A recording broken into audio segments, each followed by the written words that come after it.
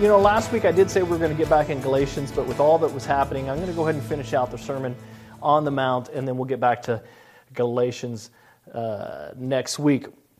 But last time we were together, we studied Jesus' words that were, "Blessed are those who hunger and thirst for righteousness, for they will be filled." Jesus was saying that if you crave the right relationship with God, if you pursue, if you purpose, like your food based on hunger and thirst, then He is going to satisfy you.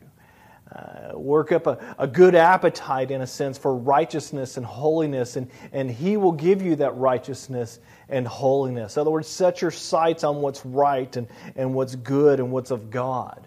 Religion always tries to promote holiness from the external.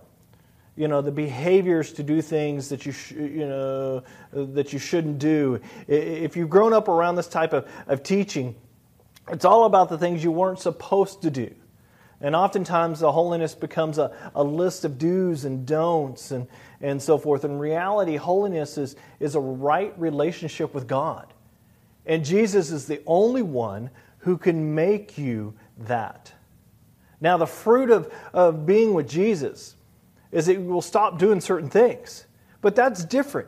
That is from the inside out. That's Holy Spirit blessed. That's Holy Spirit led. Blessed are those who hunger and thirst for righteousness, for they will be filled with God. And verse 7 is, "Blessed are the merciful, for they will be shown mercy." And as we talked about last week, about how much mercy God has shown us over and over again, God has just dumped mercy upon us. And once we receive that mercy from God, what should we do with it? Well, we should turn around and give it to others. Nothing is worse than a Christian receiving mercy, Christian receiving grace, Christians receiving the blessing of God, and for us to not to do anything with it. For us not to go out into the world and give that same mercy and that same grace to others.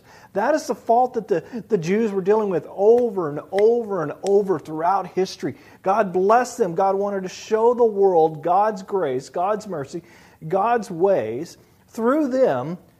But they just said, "Oh, bless us," and they just stayed right there. They never turned around and looked outward. We should be looking outward. Now, we also talked about that there were two different kinds of mercy. One where you help the less fortunate than you. Those are suffering. You recognize it and you help out. They haven't had the advantages maybe that you've had, or they've fallen on hard times where before you may have been judgmental toward them, and now Jesus has made you more sensitive, and rightly so, and you want to help them. Your relationship with Jesus ought to make you want to do this more and more and become merciful. Then the second kind of mercy is forgiving. Forgiving someone when they don't deserve it. And we talked about this. They often offended you or ripped you off, and right now it seems like everybody's offending everybody. And there's a need for us to give mercy back based on what God has given us. Now, as we talked about last week, we figured out sometimes we don't have it in us to forgive. And this is specifically when we go to God and we say, "God, you forgive them. I can't forgive them. You forgive them." And God goes, "Okay, I can work with that. I will forgive them, and then I'll work on the process of you forgiving them." And God starts to work on us.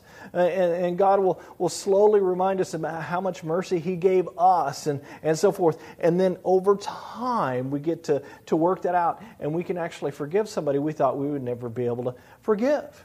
And then down in verse 8, He goes on, it says, "Blessed are the pure in heart, for they will see God." It just means the simplicity of the heart. Honesty in relationships. Jesus says you are blessed if you're pure in relationships.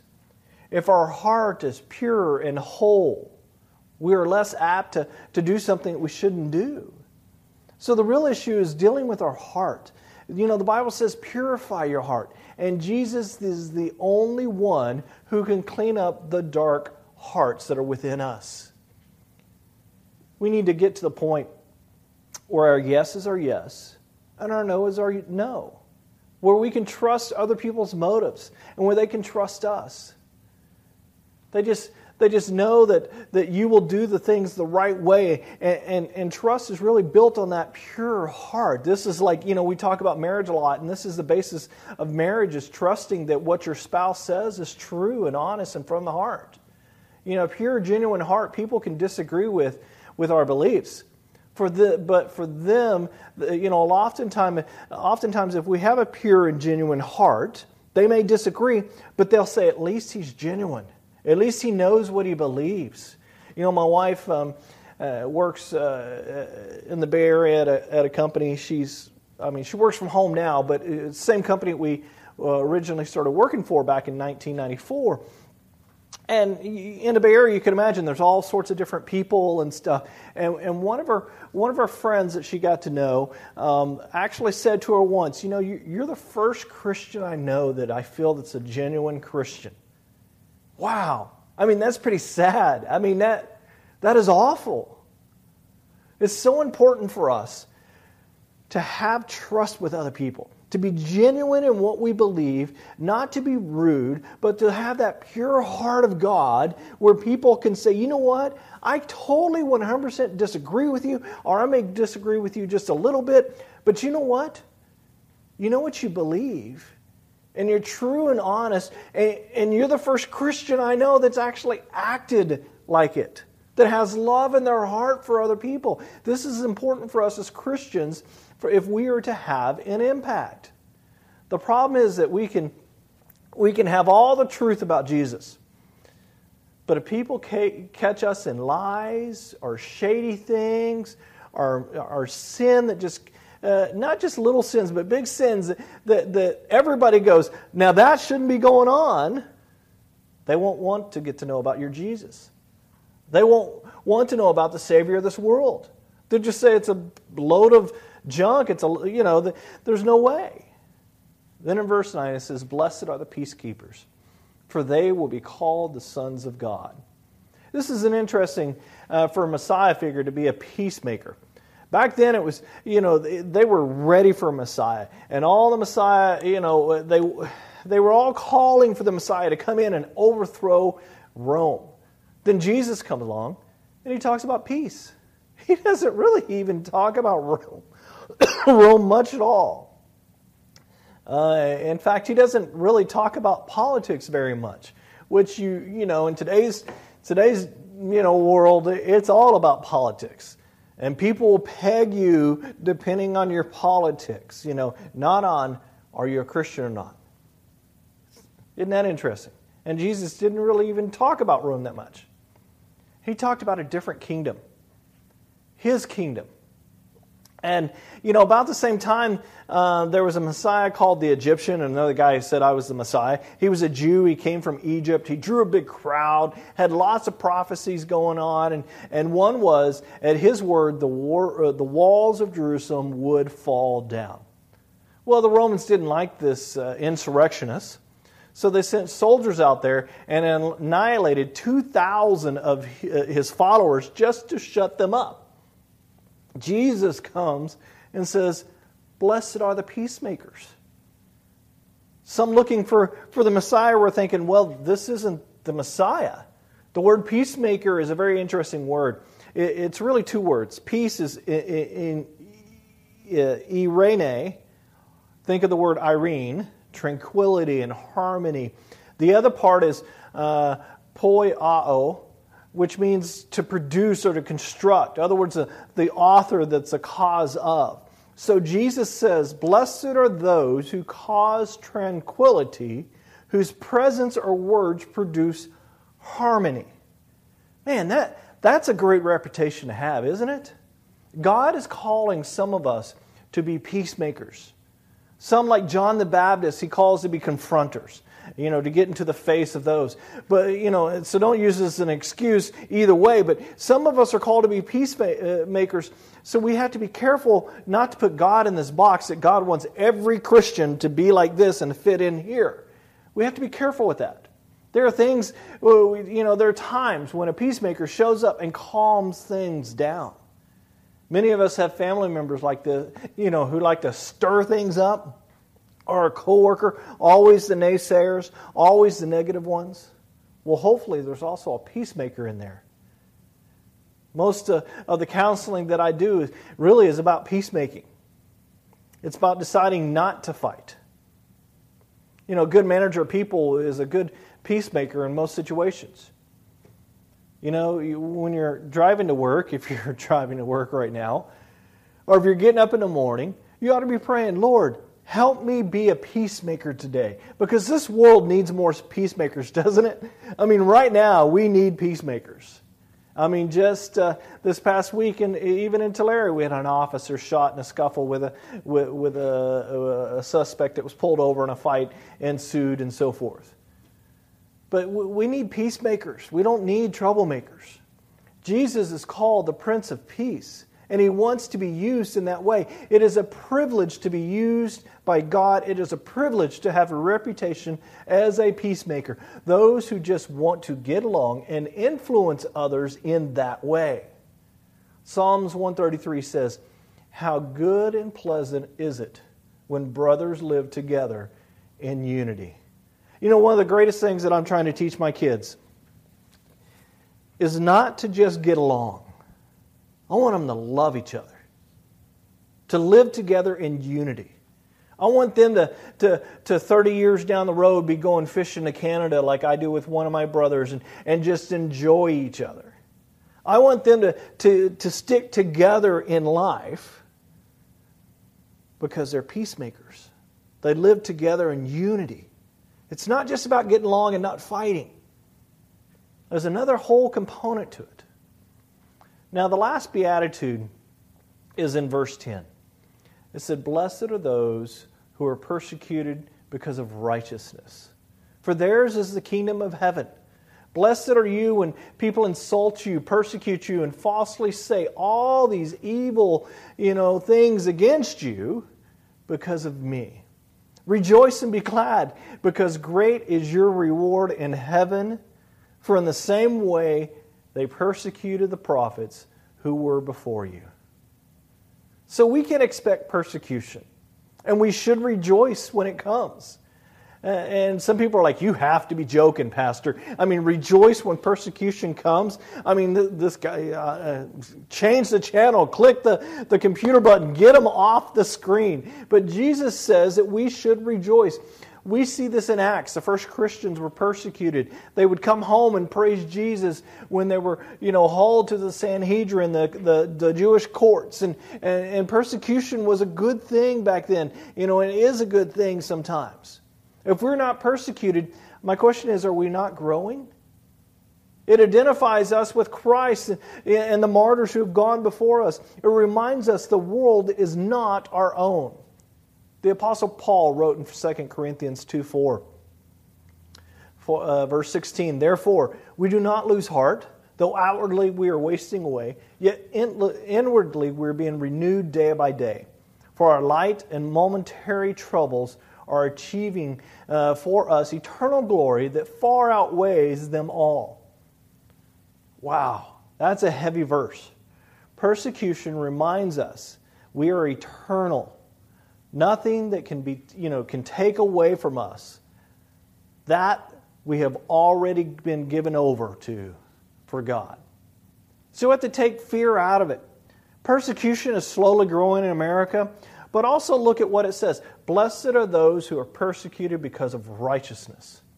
So it doesn't say blessed are those who are persecuted because they are difficult, because they're obstinate, because they have no sense of timing, no social skills whatsoever, because they like to be persecuted. It doesn't say any of that. Sometimes well-meaning Christians mistake persecution for normal social rejection. Blessed are those who are persecuted for acting like Jesus, for speaking like Jesus, for being like Jesus.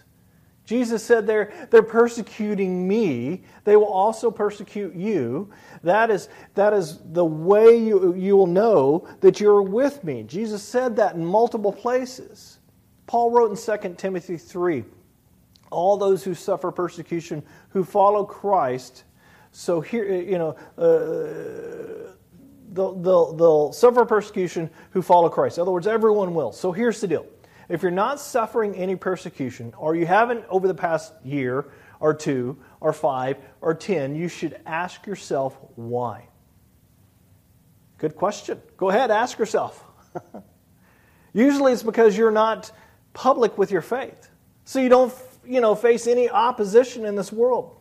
Opposition in America to Christianity is not much in America, but it's starting to grow. It's starting with our universities, and they're getting more and more bold with dismissing any belief in God.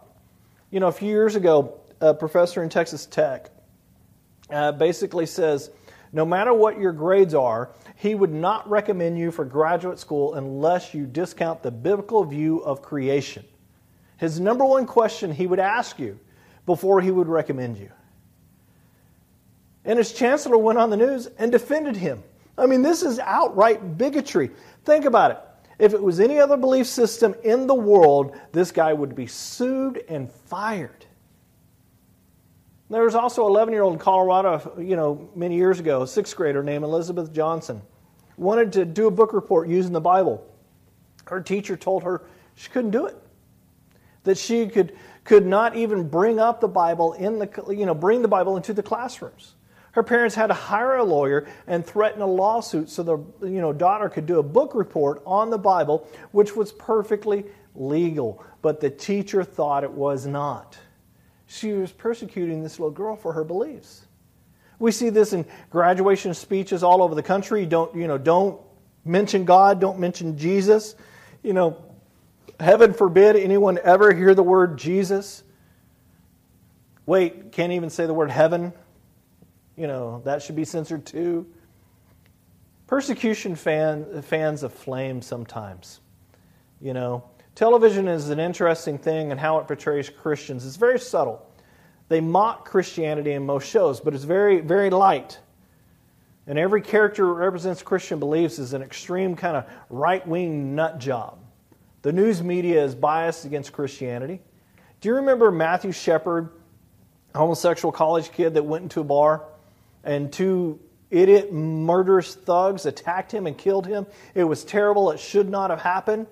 Within days, the news media had twisted it to say that it was their Christian beliefs that had caused them to do this, and even said that Focus on the Family was one of the groups that caused this whole thing to happen. Therefore, the conclusion is that I'm really sure the 2 young people who were drunk out of their mind, who killed this guy, were out listening to Focus on the Family when they left the bar and decided to go kill the guy. That was kind of the spin that was put onto the thing. In 30 days, over 3,000 stories were written about this. Laws were passed because of this incident. We all remember the story. What's interesting is, you probably haven't heard of Mary Stafowitz. She's from Chicago. She's a 51-year-old Christian woman who worked with a 19-year-old homosexual man. She asked him some questions about his lifestyle because she was a Christian and she just wanted to understand. And he flew into a rage and beat her senseless. Even in testimony, he said he got tired of punching and kicking her. It wore him out. Then he put a bag over her head and suffocated her. Ask why. He said she reminded him of his Christian mother who questioned his lifestyle choice. Now, you would think this brutal crime would get the same type of coverage, right? Same brutal type of killing. I disagree with how you live, so therefore I will kill you. However, in 60 days after this woman's death, 23 stories. The other one, 30 days, 3,000 stories. Local news hardly covered it at all. And only national news covered it. One channel, that's it. So you have to ask yourself why. Equally bad, equally sensational. It all would sell papers and coverage. And yet one was a Christian and one was a homosexual. Seems like it, doesn't it? There's a huge disparity in our media today. It seems like the news just wants to present things a certain way. There's certain news channels out there that might present the other way, but they're looked at as a joke. Looked at as not really news at all. They're not really a news organization. Yet, seems like more people watch that news channel than any other news channel. Now, I'm not here to represent one or the other or say one is right and one is wrong. All I'm saying is that most news organizations in this world cannot stand anything conservative that has any Christian value to it. Now, around the world, it's not so subtle at all when it comes to persecuting Christians. In Iran, the government went to a church service and they arrested the pastor and hauled him off to jail for preaching the Word of God. They haven't heard or seen from this person yet. In Egypt, many years ago, the Muslims were killing Christians and burning their churches. Oh wait, I can't blame it on the Muslim religion or beliefs. Right. At least that's what the media would say. Well, I'm sorry. When their holy books say to kill those who don't believe what they believe, to kill them, to consider them an infidel, as they describe it, then that is okay. That is where the blame lies. That's where I'm going to say it. But really, this is not the ultimate problem. This all comes from Satan. It's a disguise. He disguises it in different religions and different beliefs. But this evil destruction of the believers, of the true God, comes from one place and one place only, and that is Satan. In India, it is the Hindus who attack the Christians. Groups go out and show the Jesus movie all over India, and the Hindus will attack them in the middle of the movie.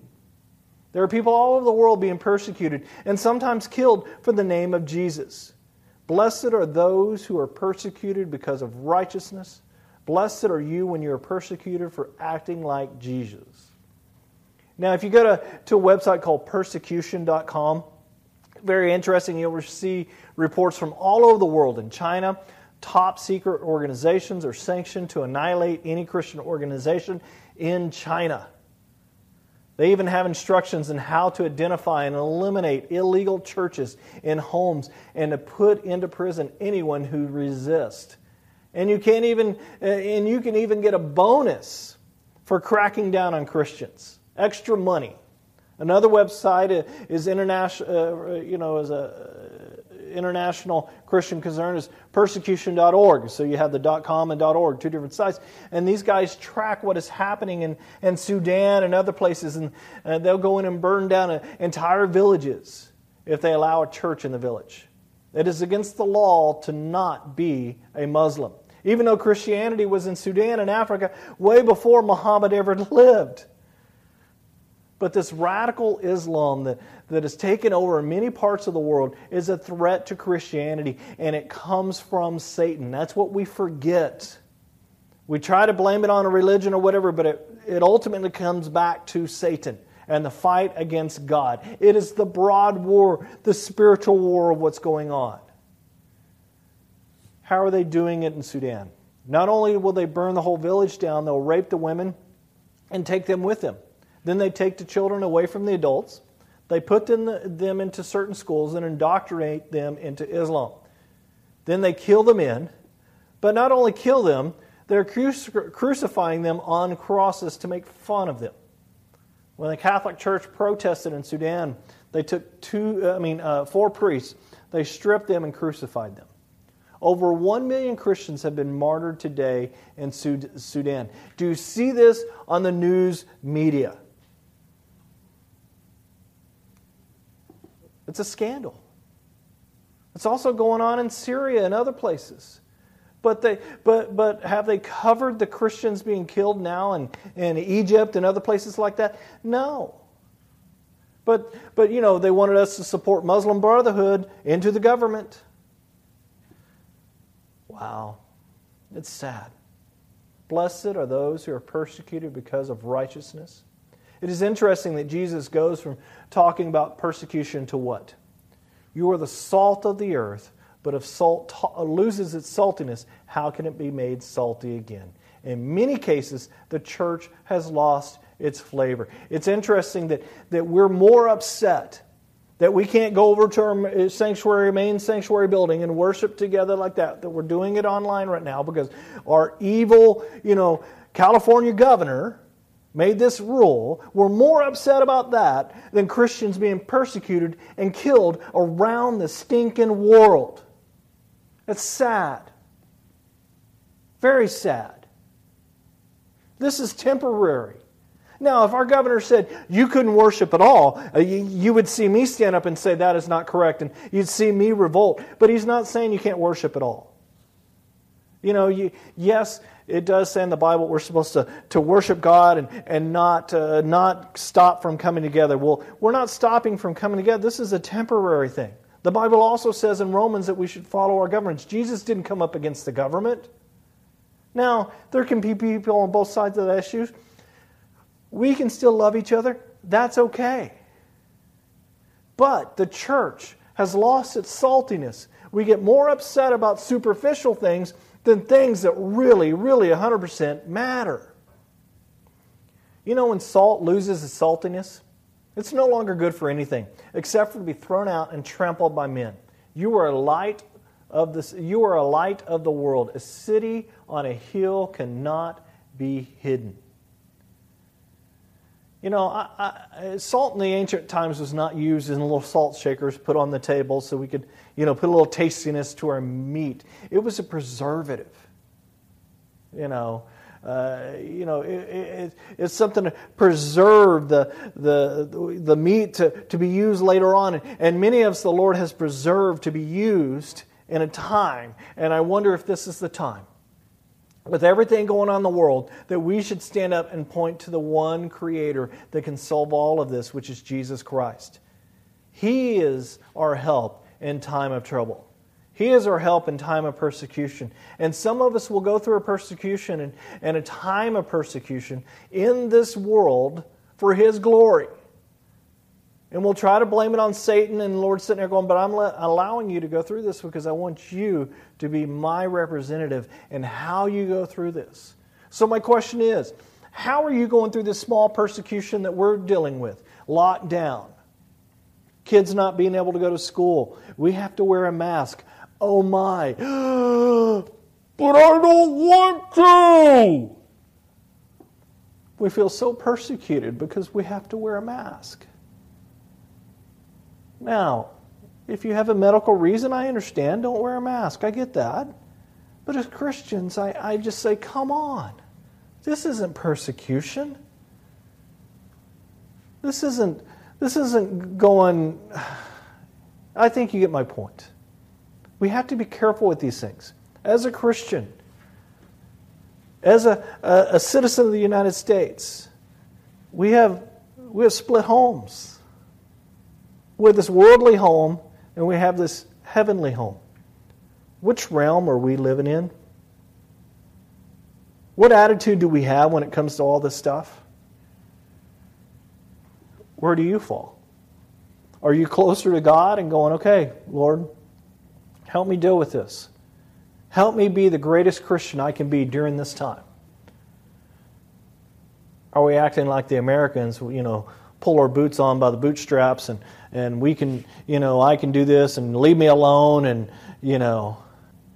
we as Christians need to be more Christ-like. We need to get more love, more mercy, more gentleness, more holiness, more of all the things of God to this world, especially during this time. Now let's pray for those who are truly persecuted around this world, because they're going through a lot more for what they truly believe than what many of us are. Let's pray. Lord, we pray for our brothers and sisters around this world. For those in China and Sudan and Kenya and many places in Africa and many places in Europe and India and different places, Lord, that are truly being persecuted for saying, I believe in Jesus Christ. He is the Son of God.